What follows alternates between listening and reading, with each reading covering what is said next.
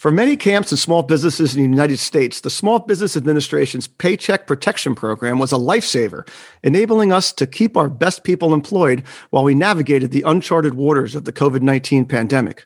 Starting January 13th, a second round of PPP has been made available to qualifying businesses, as well as other resources like the Employer Retention Credit. While most of us are pretty good at running a summer camp, this other stuff is both supremely important and pretty darn confusing, which is why we have called for an emergency podcast with my friend Scott Brody so that we can better grasp the options that can ensure our financial solvency as we enter the 2021 camp season. This is the Day Camp Pod. This is the Day Camp Pod from Go Camp Pro, bringing you the best ideas, strategies, and discussions in the day camp industry. You can find our show notes at daycamppodcast.com.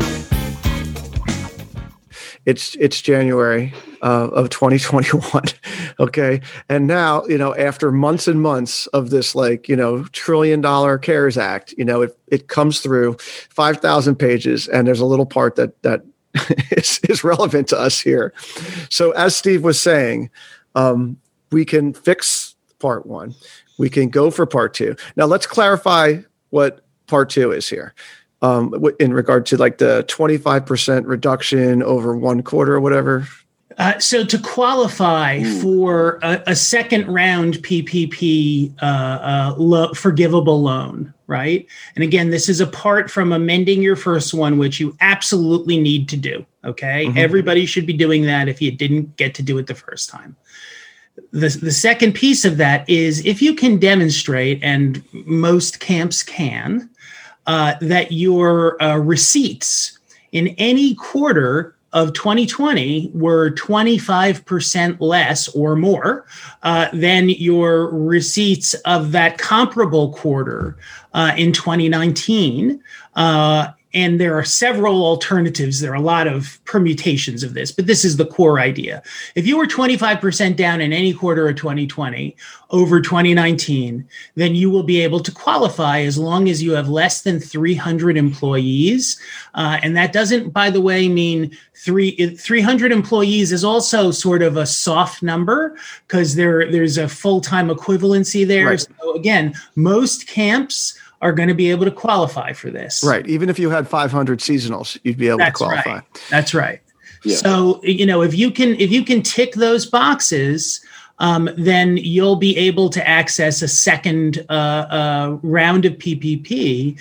And this one had an extra special little bonus. It was, frankly, a little thank you that we got from the Senate Small Business Committee. They were feeling badly for camps. And they had put a little gooser in there for the hotel and restaurant industry, especially the hotel industry, where they were going to, instead of just letting them have 2.5 times their average month of payroll revenue during that period of time that you qualify for, they got 3.5 times it. And that was sort of, we knew that was in there. I was frankly a little jealous of it. I wasn't, I was like, why them, not us? We were making those arguments over and over again. Camps have been hit so hard. You think restaurants and hotels have been hit. Camps have been hit as hard, if not harder. And suddenly when that bill comes out, we discover that they used a little trick. They used something called a NAICS code, an NAICS code, to determine whether you were eligible for 3.5 times. And it turns out they used a code that resident camps of all stripes qualify for. Okay, so suddenly they gave us essentially an extra month's worth of payroll if you're a resident camp. Day camps, we fought for it. We didn't get it this time, but day camps still get 2.5 times, which is right. Great. But big picture, the vast majority of resident camps didn't open last summer. So that is correct. Only 18% of resident camps opened across the country versus between 60 and 70% of day camps. So, it made sense they got a little extra help. Well, there were two other kickers. Wait, there's more. The next kicker is that they redefined non-payroll expenses that are acceptable for forgiveness. under the original PPP, you had to, in order to get your loan forgiven, you had to have at least 60% of the forgiveness come in payroll. And then 40% could be interest on mortgage, lease, utilities. Right. Well, they've now added 4 new categories that include like any, computer software and cloud-based computing, PPE, damage through vandalism, and a very, very crazy category called essential goods or something, which we need real clarification because the way I read it, almost anything falls into that. But I'm not going to say that. But the point is, a lot of camps ended up needing to use more payroll to get their forgiveness. And you might think, well, why do we care about that? But wait, there's more. The original CARES Act gave you a choice between 2 different programs, the PPP, which provides for 100% forgiveness, and the ERC, the Employee Retention Credit. And it was very clear in the original CARES Act that you could not do both. Well, the new Economic Aid Act in December now says you can. And what it basically says in it, gosh, I don't know. There's an article that I don't know if you have show notes or something. You can put a link to it. No, it's going to be in there. Yeah, it's going to be in the show notes. It's a great summary. It is the best article anywhere. Accountancy journals, Bar Review. This young man named Andrew Ziv from Eden Village Camp really clarifies. Written in plain speak.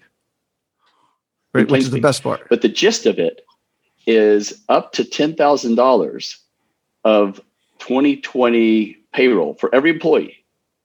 Anyone you have a W-2 wage for each employee, you can get it. Each employee up to $10,000, you get a 50% credit. Now, there's a couple of tests you have to have. It for 2020. You have to have a quarter. You're down 80% in receipts. I think not revenues. Mm-hmm. And then after that, you have to maintain that you're down 20%. But this is where that other part of the PPP extending to non-payroll expenses is it frees up more payroll that can now go to the ERC. Now, the rules here are really make your head hurt. Yeah. And there's a different set of rules for 2021. Mm-hmm. But this is not like, a couple $100 here and there. It's tens of thousands of dollars for most camps. Right. And what Steve didn't get to yet is that the 2020 ERC is now, we're able to dip into it retroactively. Yes. Right. Which is huge. And then moving forward into 2021, like Steve said, the new PPP round 2 allows us to take more non-payroll expenses. So we can sort of separate this payroll will be used for the PPP. This payroll will be used for the ERC, right? And the ERC covers 2 quarters, the first and second quarter of 2021, whereas PPP only covers 24 weeks. Right.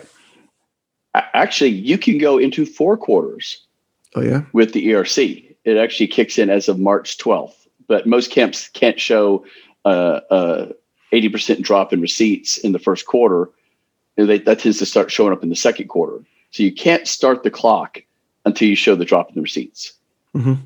But the period starts as of the CARES Act, which is March 12th or March 11th. I can't remember which. So unless you have a Steve Baskin or an Andrew Ziv, or a great person on your payroll or on your board or whatever it may be to help you do this, go to your accountants and start figuring this out because it impacts all sorts of stuff. Right. It impacts, your quarterly payroll filings, and you may want to revise those. It impacts, your forgiveness application. If you filed it for PPP1,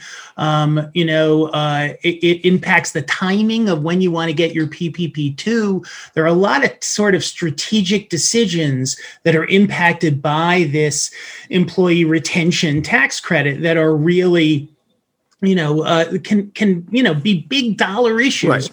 Right. Tens of thousands of dollars implications. So for instance, last year I took my PPP money, I put it into a separate account, and that became my account for my payroll all summer. That is not what I will be doing with my PPP round 2. I will only be allocating some of that. Right. Well, just think of it this way. Let's say you needed $300,000. You had a $400,000 PPP loan. Okay, 60% of that is $240,000 has to go to payroll in 2020. Mm-hmm. But if you ran or had any sort of summer operations, chances are you might have had during that period $350,000 of counselor only or summer only payroll. If that's the case, you've got $110,000 extra that you put in the ERC, and that's a $55,000 check.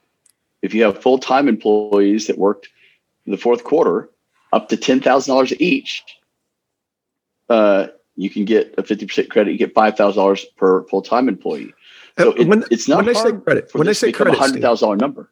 When they say credit, what is that? How is that going to look like? How are we going to get this credit when we pay our taxes? Like, where's this come?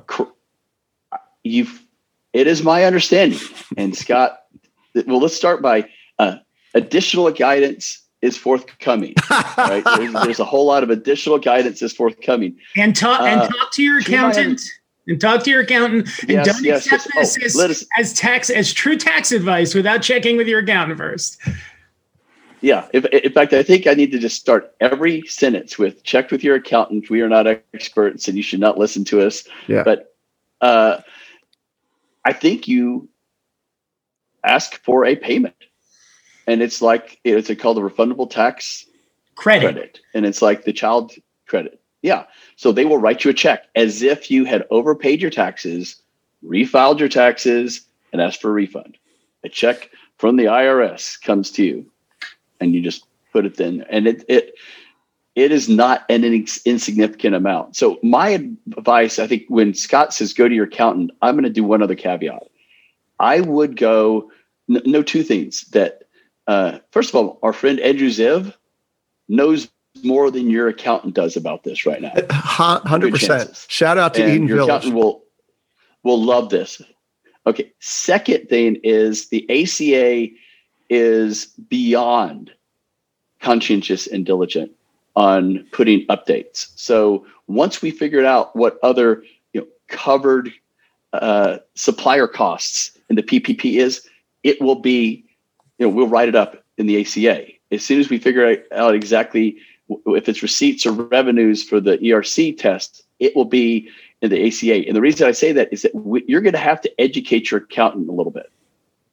There's a very good chance your accountant's going to go, I haven't heard of that, or that doesn't sound quite right. Or your payroll company too, by the way, because they're important. Oh yeah, payroll companies will be on top of this. They will know better because somebody in their system is going to get up to speed, so they will know about it. But if you've got an accountant that only works with a handful of companies, chances are you could get through this entire season and not fully understand the ERC unless someone compels you to do so.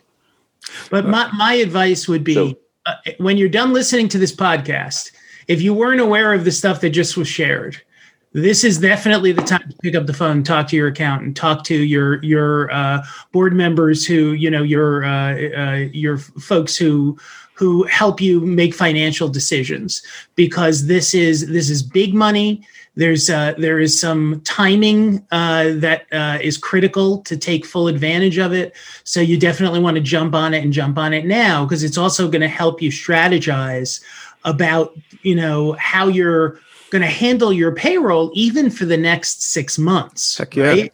Because this sort of supplement is there coming from the federal government, and it only applies to full-time employees, but that includes full-time seasonal employees. And they've got to be on payroll, right? Yes. Yeah. Actually, I will modify that, Scott. As I read it, for the ERC at least, it's all wages are qualified. Oh, that's amazing. For 2 weeks. I stand corrected. From what I read, it's if it's a W-2, it's good. So a couple of weird things this means is that if you've got a few guys or men or women who are doing contract labor for you, get them on your payroll. Mm-hmm. As soon as you qualify for this. Yep. Oh, by the way, for 2021, the ERC is up to $10,000 per quarter in the first and second quarter, and it's a 70% credit, not a 50% credit.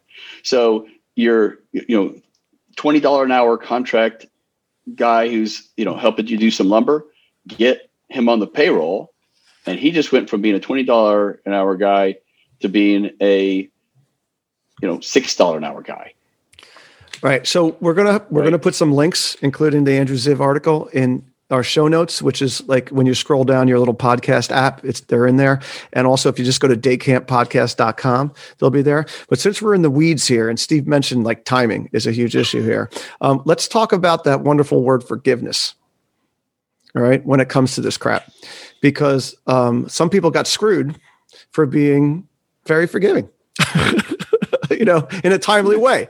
Can you just sort of take us through that? Like, basically, I mean, to sum it up before we even talk about it, be patient with your forgiveness, right? Don't rush. Filing for your forgiveness. Filing. Yeah. If as it looks that not only your PPP2, but maybe retroactively to your PPP1, these new non-payroll expenses are going to be included. All right. That's very important because a lot of camps I know, if they didn't have a lease or mortgage interest, didn't have enough non-payroll to eat up the 40% to get forgiveness. So they ended up using more payroll. Well, that didn't matter when there was no ERC, right? Who cared? Like, we got to use it somewhere. Well, now every dollar of payroll that isn't in PPP forgiveness is now eligible for ERC forgiveness up to $10,000 an employee. So when you file, you want to wait long enough to figure out what these other expenses are. And then you're going to need to have a very detailed spreadsheet. Your book, you need to buy like bottles of wine and chocolates or whatever people like who do your bookkeeping, because they're going to have to lay out every employee. Are they going to PPP? Are they going to go to ERC? Who's hit the $10,000 credit? It's a nightmare, but it is a nightmare worth navigating. And once again, if it's your accountant doing it, that's great too. But if you have not filed for forgiveness yet, wait. Uh-huh.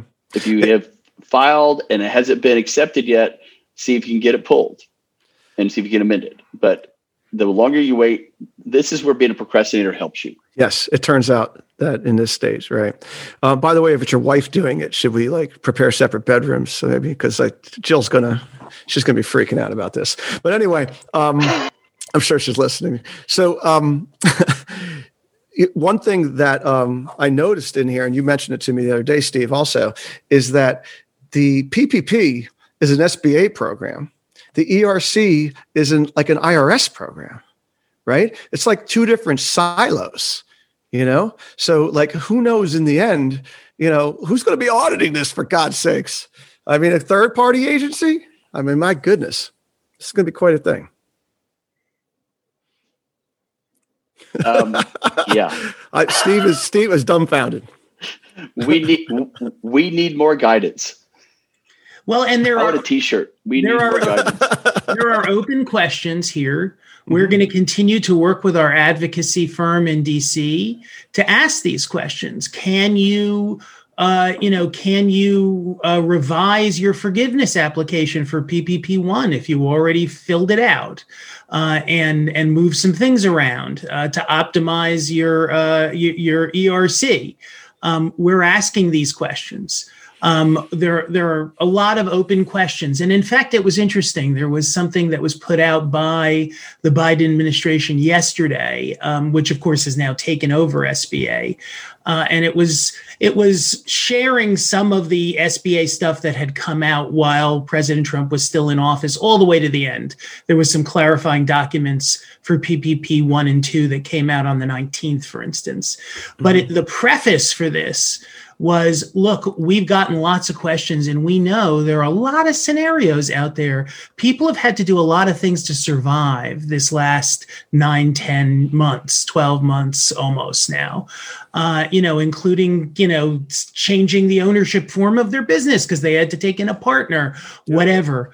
We're working on answers to that. We're going to try to be flexible with that. So, if you're one of those folks, there are likely answers coming that, could really impact the amounts that you're eligible for. So, one of the things you want to do with PPP round 2 in particular, is take your time with it. But pay attention to how quickly that program is running out of funds, right? We're all inclined as camp professionals, I think, to do things immediately that we can do, right? We want to take control. We want to fix problems. Yeah, and it helped us in round 1, those of us that jumped on it. It helped us in round 1, but it's sort of, right? It helped us in round 1. Initially. Except that it got better, and some people did it so quickly and then didn't change and weren't able to change it, so it didn't help them so much. So in this case, the other piece is, you want your covered payroll period for this PPP round 2 optimally to be your biggest payroll period of the summer, right? You want to be able to expense over these 24 weeks that you have to expense for forgiveness. You want it to be your best 24 weeks of the summer to give you the most flexibility.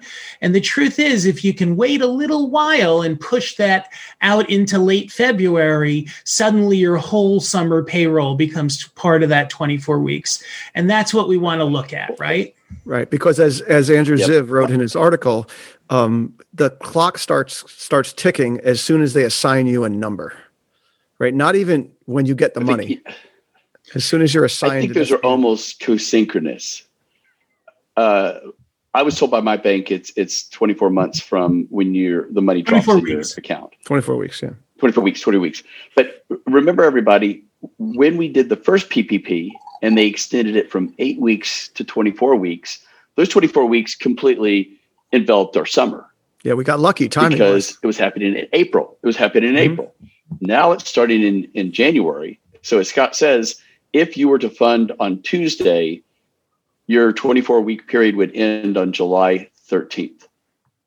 Mm-hmm. I've counted on the calendar so many different times. I can tell you, like each time, and that doesn't get most camps there. So I think Scott's bringing up a great point is we need to see how quickly people use this. And it's slower this time because you have to be less than 300 people. You can only do 2 million. Some people are still refiling the first one. Some people don't really want to do the second one until they've done forgiveness, but we don't want to be left, coming late to the table and have all the food eaten. Right. So I don't know exactly how to time it. I'm a little nervous about waiting, but I'm trying to wait. The other thing I want to, back to what Scott was saying about the Biden administration and the SBA's desire to kind of help people through these different problems. You might want to just have a weekly habit of checking in the great work the ACA is doing on giving updates, because the filing that changed the seasonality last year, that, as Scott said, that resulted in a lot of cases of doubling, was on, I kid you not, page 19,873 of some sort of tax journal. You don't read those things. You find out it's there because someone at the ACA says they've changed the rules. Here's where you find it. And so if there is something that says you can modify your forgiveness, I'm going to be looking for the ACA to tell me that's happened. Because the nice thing about having advocacy is not just having advocates who help you get your rules changed to your advantage, but letting them know what is on page 19,753. And that, I cannot tell you how valuable that is.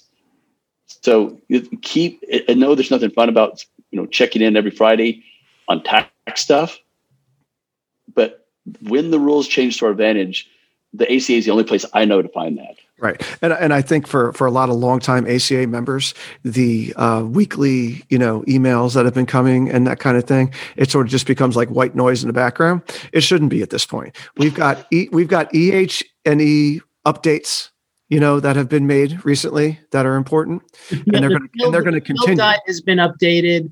Yep. ACA Now is that publication that you're describing, and you want to check it every week. You want to make sure that you really are clicking through on those articles, and you want to go to the COVID-19 resource pages on the ACA website, bookmark them, and the business resource link, which is on that page, right? There's a bunch of boxes. One of them is business resources. That's where you're going to find all of this PPP, ERC, Form 1502, all of this stuff lives there and is constantly updated with Q&As and the best articles that we can find. Our amazing team, they are just devoting a tremendous amount of time. And we're also using the Camp Field, hive mind, right? So yeah, Andrew Ziv's amazing article on this will be on there very soon. There are other things that will be on there very soon, and we're just constantly updating it so that it's like one-stop shopping for you. That's what we want to do. Make it as easy as possible. Read your stuff. And for those of you listening to the Day Camp Pod that are not American Camp Association members, very easy to do. And you do not have to jump into the deep end and get your camp accredited this summer. Okay. You can be an affiliate. Okay. And you can just basically get on our mailing list and be privy to the professional development that we have out there. Okay. And for those of you who are members that want to spread some more professional development to your people, that we're actually offering free membership for camp staff starting right now. And there's links out there for that. We'll get that in the show notes also. So let's just be intentional, be smart about following up on this stuff. Go ahead, Steve. And I'm gonna touch the third rail too. When you do your ERC and you find out all I want you to do is take, 2.5% of whatever it is that you're suddenly going to get from doing this ERC that you did not know existed prior to this podcast, and make a contribution to the annual fund of the ACA. And we've never needed the ACA more than now. This field guide is amazing. It helped us open in Texas and in North Carolina. Of part of a camp there. That doesn't happen without the ACA. That was extra expenditures at a time when times are tight, right? The advocacy work doesn't do itself. So if you end up needing some found funds, I would just suggest that we all support the amazing work the ACA is doing right now, because we would not be getting half this stuff without them. Well, also, let's be realistic. Most membership organizations right now are down on memberships because people are just, people haven't been privy to these ways of supplementing their revenues, and they're worried about their monies, So it's more important now than ever. We are working hard every day to add value to save our camps and to help them thrive. And that's really to save all camps and help them thrive. So if you can support us in this work, it would be enormously helpful and would help us to be able to do more. Let me give you a little preview of stuff that's coming. So we have been working on a national campaign and with a toolkit that can be used, at state and local level to allow our staff to have access to vaccination before the start of the camp season, which will go a long way to making our camp community safer and our camp operations more manageable. That is an ACA effort. And we're not doing it alone. Really, for the first time in our history, ACA, Steve mentioned before and Andy mentioned that the field guide was an amazing thing. There wasn't another youth development organization out there. And kudos to YUSA, by the way, because they partnered with us to do that, right? We led the way, but they were a critical partner, critical resource partner. And there were others who supported that effort. But on this vaccine initiative, we got Boys Club, Girls Club, the National After School Association, countless youth-serving organizations to join us do this advocacy work. We're really leading the way in the out of school time field. And I think there is new awareness and appreciation for the capability of the American Camp Association and our leadership in the field. And that's really exciting. So vaccination's number one. We are continuing to look for targeted aid to support day and resident camps. Akin to the support that, let's say, live entertainment venues got in the last bill. So we're working on a targeted program for camps. More to come on that. We're very hopeful that we'll get more assistance. We're also working on J1. That's critical more for resident camps than for day camps, but it's really a vital exchange opportunity for camps that's critical, and the Trump administration had shut that down completely.